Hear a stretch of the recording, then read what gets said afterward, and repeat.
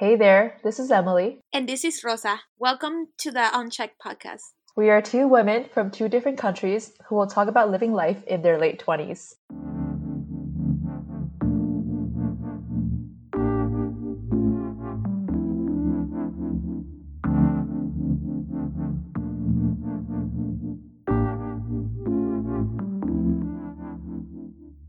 Hey everyone, welcome back to our latest episode.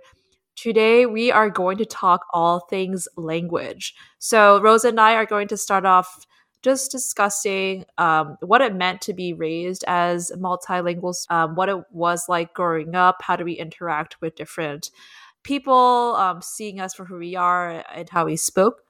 Then we're going to pivot a little bit to talk about personal experiences of the idea of linguistic elitism, which we're going to talk a little bit about later, and then end the idea of how linguistic racism can really show up either in the workplace, in school, and in different scenarios. So I'm going to start. Rosa, not sure if you've had the same experiences, but knowing you also did grow up in the US. Starting off when I was in kindergarten, kindergarten first grade, I automatically got assigned into ESL, English as a second language class, even though they never really had a test for it. They just saw and that I was Asian. They're like, great, take her into ESL class, right? I mean, these are the 1990s, so maybe that was normal for everyone. But it was.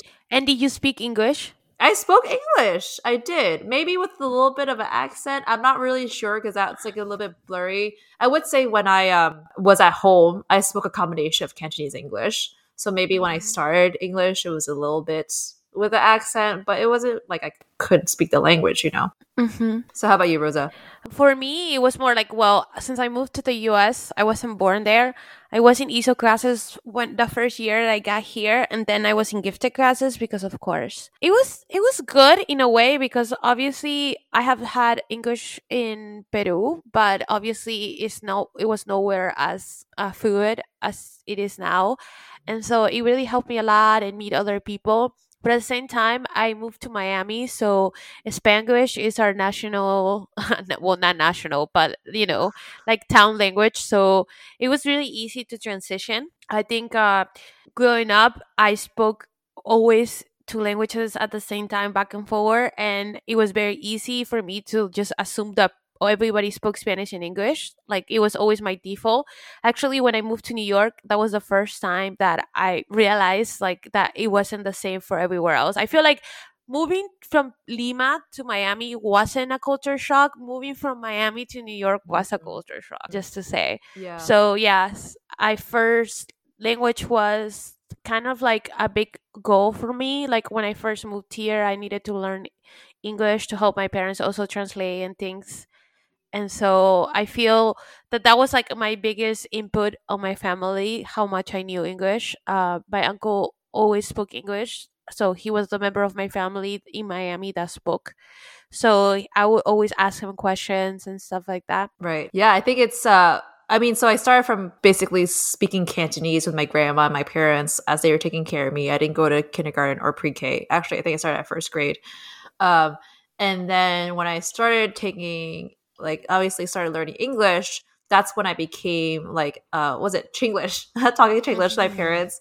So they would speak to me in Cantonese and I would say half Cantonese, half English. And to your point, Rosa, very similarly, I would do a lot of the translation for my parents sometimes, or especially they know basic English, but some deeper concepts they needed me to translate. And I think it's honestly so crazy how this is similar to a lot of my friends, especially in high school. We had to go through the college application process all on our own, right? All our own. My brother had, but lucky he had me. Sign up for AP credits, which is, just for classes in general. Mm-hmm. Apply to colleges, figure out financial aid, be able to apply for grants. You just have to figure this shit on your own because you got no parents helping you out with that, right? In addition to all the other responsibilities you have as a multilingual first gen student. So I think that's just insane, the amount of responsibility that is put on just teenagers at such a young age. Exactly. And it shouldn't even be this way, because here's my hot take, which I don't even think is a hot take, but What is the official language of the USA, Emily? Well, we know it English. Not really, not officially. We do not have an official language. So technically, if for example in Miami, they should like give all of those packages for college in English and Yep. Spanish, Yep, I right? hear you. Like why should we not have those things like translated in Mandarin or translated in Haitian Creole, for example, in Miami? Everything in Miami should be translated into English, Spanish, Haitian Creole Right. because of the Right. population. Not, I mean, I live in France now. French people love their language for various reasons. I totally understand, but and I understand it's kind of like the soul of the country in a way, but we are not us in the new world. We're not like that, you know. We're not. We were colonized, right? If we were gonna speak the native language of the people, it will be Navajo or depending on where you what part of the U.S. you live. So I don't know. I don't understand how we're so attached to English when it's pretty much like the language of the colonizer, not ours. It doesn't really talk about our history, Right. right? July 4th means something to us. That means Independence Day, right? So it shouldn't be like oh my god, only speak English here. How people say when they hear you speak Spanish, right?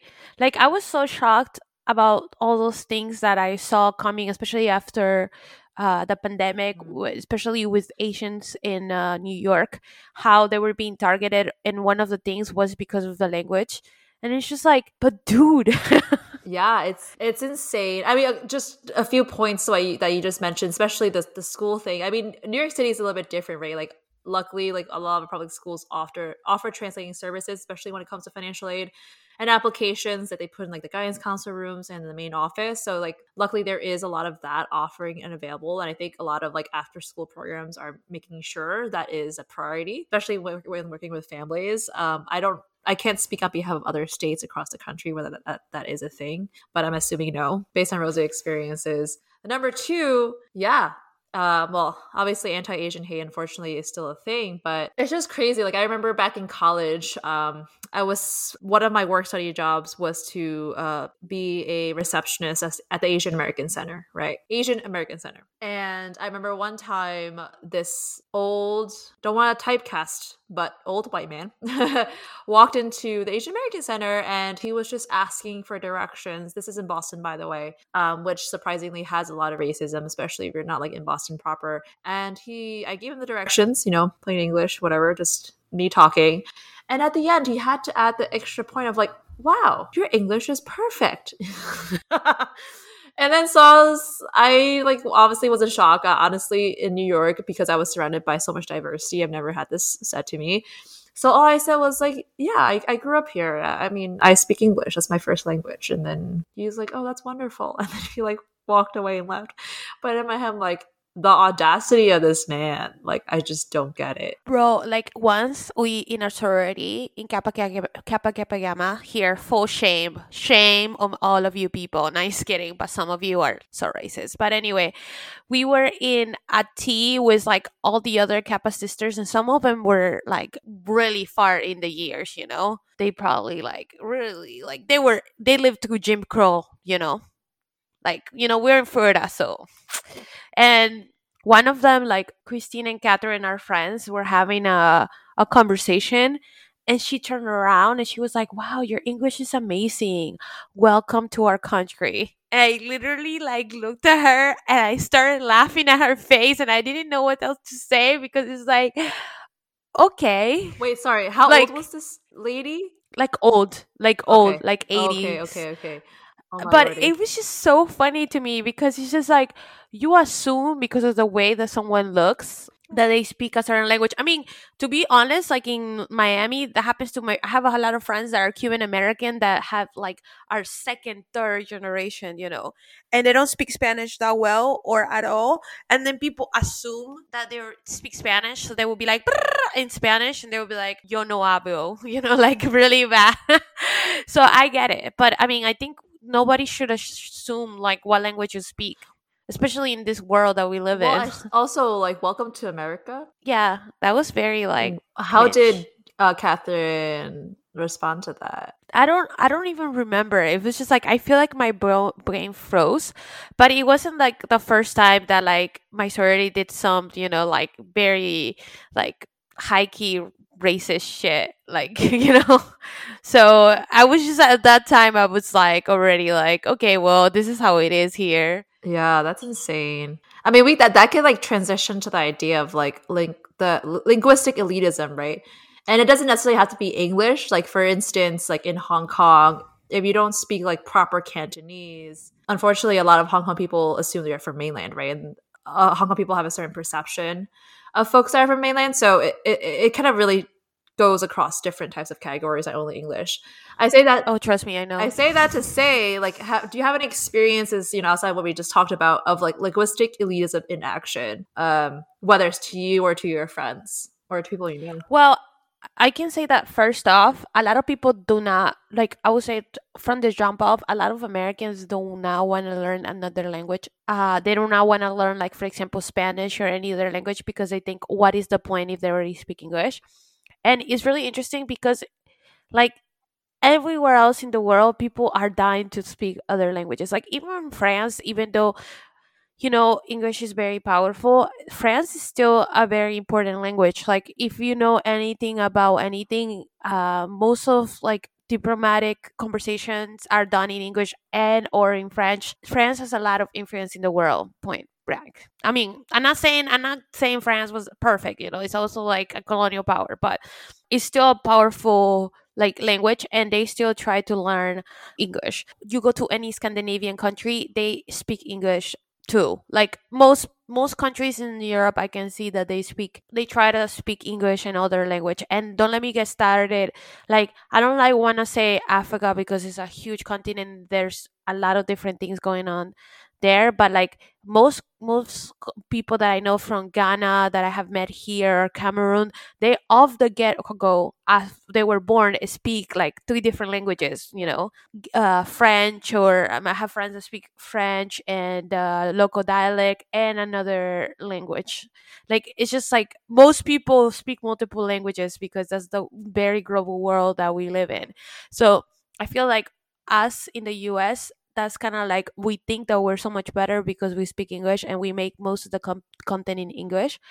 And I think I'm gonna like segue a little bit hard here, but now that we are kind of falling down and our imperial 200 years are over and we're going to the decline of our reign, we have to like branch out. Like before, all of the content that most people made, like every time I used to like say that I was from the US in France, people used to be like, oh, I watch Friends or something. Nobody says that anymore. Friends is over. Nobody cares about The Office, now it's all about like Korean dramas and stuff like that. Like our chokehold of like our pop being the norm in the world is over, right? And so I think that that's why we were so elitist before, because everything came for Mm, us and people had to learn English to like learn different things, but now they understand. don't have to. Right. Yeah. Yeah, like that idea of like the power of media to be able to now show media and amazing content from other countries.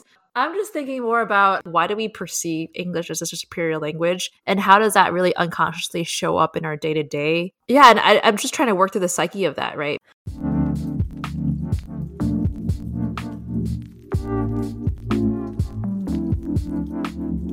I've been living in France for so long, like almost 5 years now, that I'm used to listening to English with an accent now, a French accent or whatever, because I work in SAP. So I work with a lot of Germans too, Indians, people from all over the world. Mhm. So I'm used to an accent. I mean, let's say everybody has an accent. Let's start with that. Like, even if you're from the US, maybe you're from the South, from the Midwest. So, depending on where you are, you have a different accent. Mhm. So, even in the US, there's some people that I really cannot understand. To me, like, for example, with Joslan, he speaks to me in French and I speak to him in English. So that's how we get our points across. I think it comes with the territory of trying to understand people. I mean, look, my family all speaks different languages, so I have always struggled to understand, and I think that's where my empathy comes, because I think I speak a lot of Right. languages, but none of them well. Right. you know, it's just a Okay, little bit of language generalist. I dabble everywhere, but not Yeah. fully anywhere else. Like, so to me, I work in, in tech, and a lot of times we have to like really crisply understand what these people want. And a lot of the times I just switch to Spanish, and I love it for people to be like so excited that I can't understand it. And Right, I would right, tell right. them like, you can speak to me in Spanish. Sometimes I will speak to you in English because that's the easiest way for me to get my point across. But Mhm. I understand Spanish fully. So I think it's like trying to meet halfway with some people. Right, right. Sorry, this also brought up to another point as well. I think it's so interesting, not only the language, but how we tell stories or how we Mm-hmm. communicate. Because it's a very American thing to be like straightforward, one, two, three, what is this, what is that? But a Yes. lot of cultures are based on storytelling, right? Like I'm gonna tell you the breadth of what has happened to get to a point, and that might take a little bit longer, right? But because in the American culture, especially corporate culture, we've been raised to do like a few words to form a sentence or just say like everything in a really quick manner, we kind of lose a lot of that. But that is it's hard when, especially when you're growing up, you're so used to storytelling as a core aspect, and you have to like transition to this crazy world where you need to communicate in 2 seconds or else like you're let go. That's exactly how my mom and I like communicate. Sometimes I do get it like enerve, like annoying at her because she's just like goes in circles to my taste. But at the end of the day, it's like I call her once a week for an hour and she wants to tell me a story. Is that such a crime? You know what I mean? Right. Like I do think that like the way that we English, and another hot take, I think American English is very tied to capitalism in a way that we have everything in sound bites. And like you said, everything is like a couple words, a slogan. Hmm. Even like the way that we talk to each other, internet talk, we have kind of dumbed down things to ways that, I mean, they're easy to be consumed, but they're not really enjoyable. They're not really aesthetically pleasing. I feel like in France things are much different and language is more celebrated, but here is more like in the US is more like just to get from one place to the other kind of thing.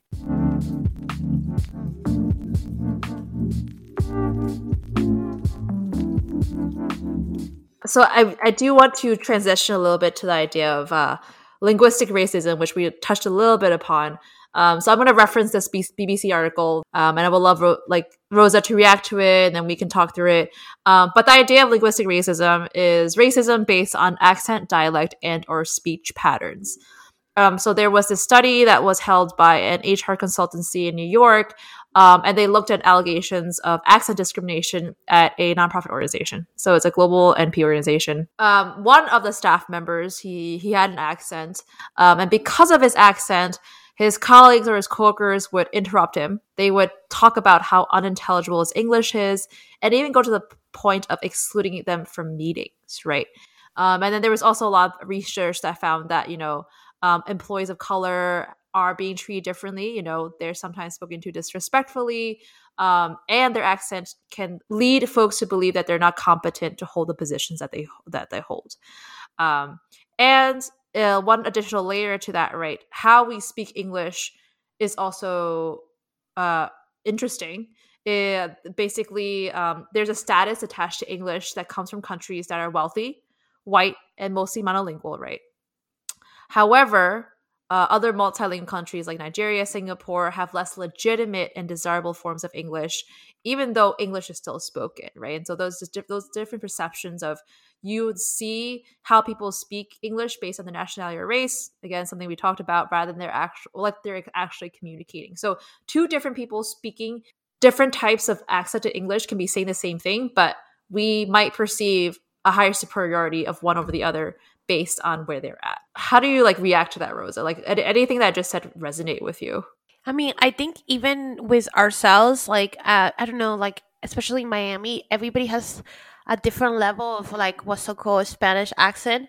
And what really annoys me sometimes is that even within ourselves, we make fun of people that have a stronger accent than we do. So there's people that even though they have an accent, they still make fun of others that also have an accent. So it's just like the circle never ends. Do you think it's more of like when they feel that way, it's kind of an insecurity projected onto themselves?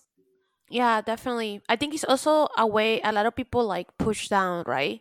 So I feel like it's a way to, especially in competitive places like a workplace is easier to, like, for example, in tech, there's a lot of people, especially in like, for example, where I used to work before, like in Citibank, I didn't see it as much, but in some other places I've heard of it, where people are like, oh, I don't work with so and so because I can't even understand his English, like, for example, I don't work from this person in Bangalore because I can't understand what he's talking to me about. In a way, it's kind of like diminishing them, right? Even though probably they're really good at their job.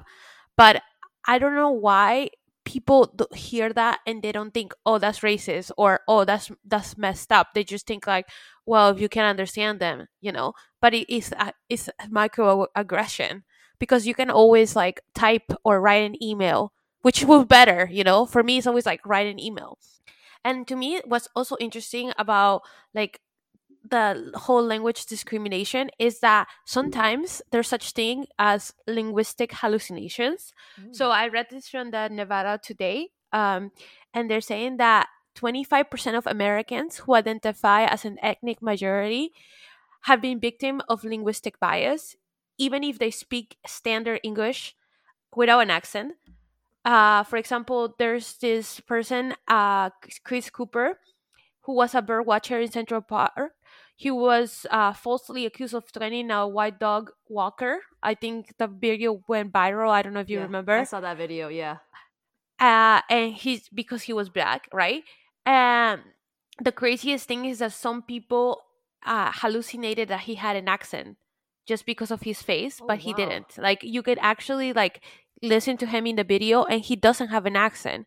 It's just of the way that he looks. People just put an accent on him. So sometimes, like, That's just insane. because there's some people that are so racist that they just look at you, and even if you speak like perfect English, they just assume that you have an accent because of the way that you look.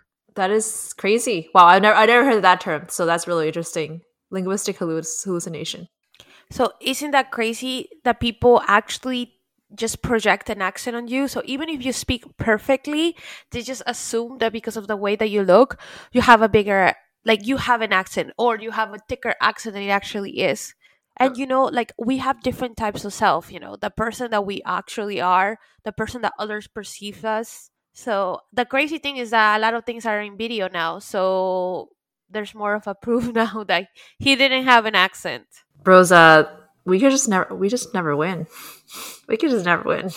That's why we have to burn everything down. I mean, I do think things are getting better, right? Um, I just to segue into like what the future of language will be in the US. I think that now there's like a bigger number of people that speak multiple languages at home, and the number just keeps increasing, probably because of uh just like the making of America, how the minorities are becoming a majority. I mean, for example, the two of us grew up speaking multiple languages. I think that's more of a default now.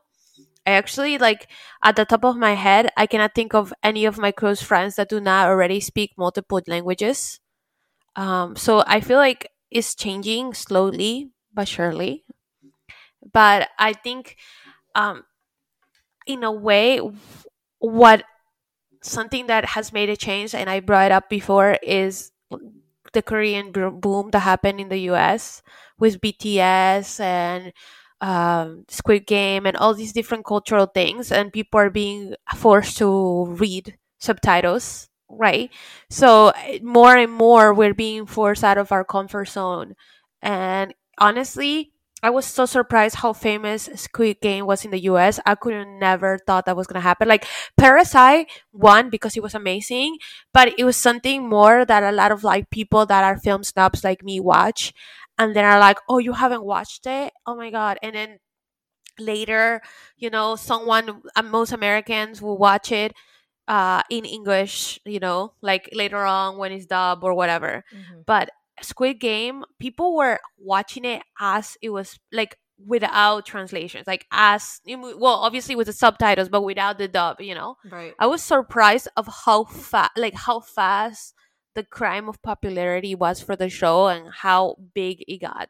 Yeah. I mean, a lot of it obviously is the beautiful nature of the storytelling and how they posted the sets and the way they told their story. I mean, a lot of it's also the idea of how fucked up capitalism is. It's just Pretty such much. a representation of our times. I think that's why it's resonated.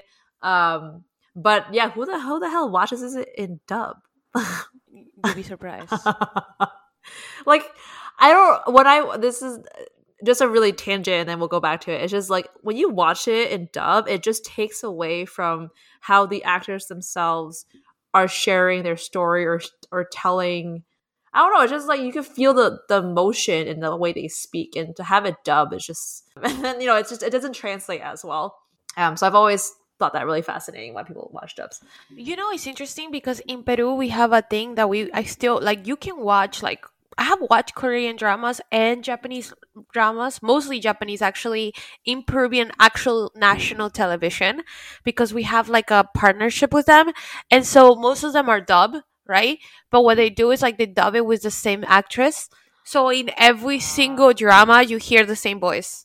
I am excited for what language is like, what the future of language is gonna be in the US. I feel like more and more people are traveling. Like before, I remember at least me, like I'm 31 now, so most of my friends started traveling like outside of the US, older, right? Like not older, like like mid 20s, late 20s, like 22, 21 maybe, but like just to the Caribbean and stuff.